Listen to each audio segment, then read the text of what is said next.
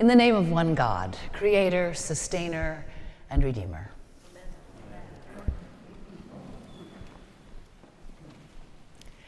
Context is everything. This passage from the John Gospel, this is a passage that you will hear read at more funeral services than any other.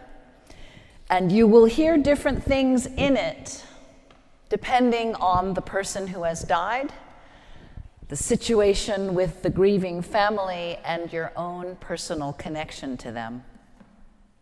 Just like 1 Corinthians 13, you're going to hear 100 times at weddings. By the time I've got to my 6th year of parish ministry, I had presided at almost 40 by that point. And I confess that I was so inured to those beautiful words of Paul on love that they had almost no meaning until I presided at my very first wedding for 2 men. This was in D.C. several years before the 2015 Supreme Court decision to make same-sex marriage a federal law. But suddenly, to hear the words, "Love is patient, love is kind, it does not insist on its own way, but rejoices in the truth. Love bears all things, hopes all things, believes all things, endures all things." Well, I found myself weeping along with both men who had longed for so many years, having heard it at every other wedding they'd ever been to, feeling as if they would never, ever be able to hear it at their own. And somehow now they were. Context is everything.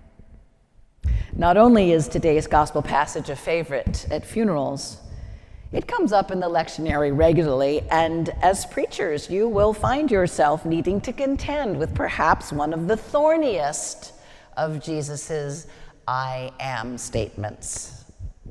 Well, really, it's what comes after the I am statement. But when he says, "I am the way, the truth, and the life," he follows it with, "No one comes to the Father except through me." This verse has been used as both litmus test and weapon. In the words of one flowery commentator, to bludgeon any opponents into theological submission. The Gospel according to John, as you all know, was written more than 100 years after Christ lived, so we're talking multiple generations away from an actual experience of the person of Jesus. The author of the John Gospel was trying to address this struggling band of Jesus followers who were under constant attack by both the Roman Empire and the Jewish temple leadership. He was trying to shore up this minority by helping them to define themselves, by saying, "We are the people who understand that God made God's self known to us through the person, the incarnation of Jesus Christ." He's saying that's who we are. When the author of John writes, "No one can come to the Father except through me," what he means is, none of you Jesus followers can get to the Father without going through Jesus first.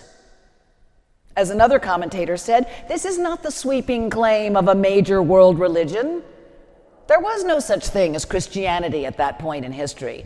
This is Jesus saying to a frightened people, "I am the access point to a life with God, to a life everlasting, for you who follow me.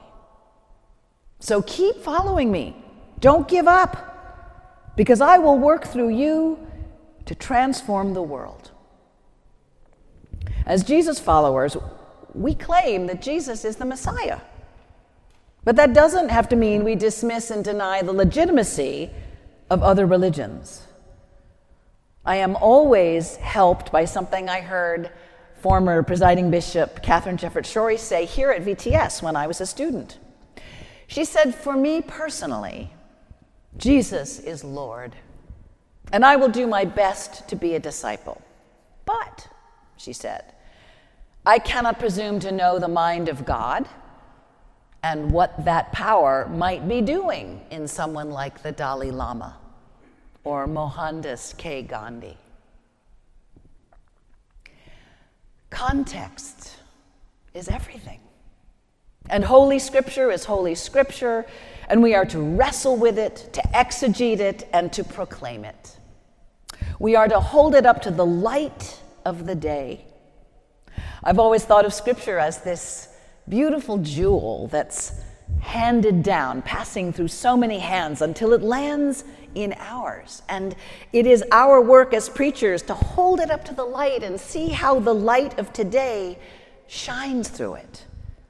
What new facets will you see and hear? How might you be changed by these inspired words of God differently today than when you heard them 5 years ago or at your grandmother's funeral? What is the context of your own heart? Where do you find yourselves this morning? Some of you are getting ready to graduate. Some of you think it will never come.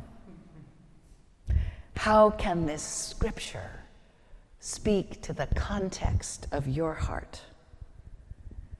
Jesus is saying to a frightened people, I'm the access point to a life with God, to life everlasting for you who follow me. So keep following me. Don't give up, because I will work through you to transform the world.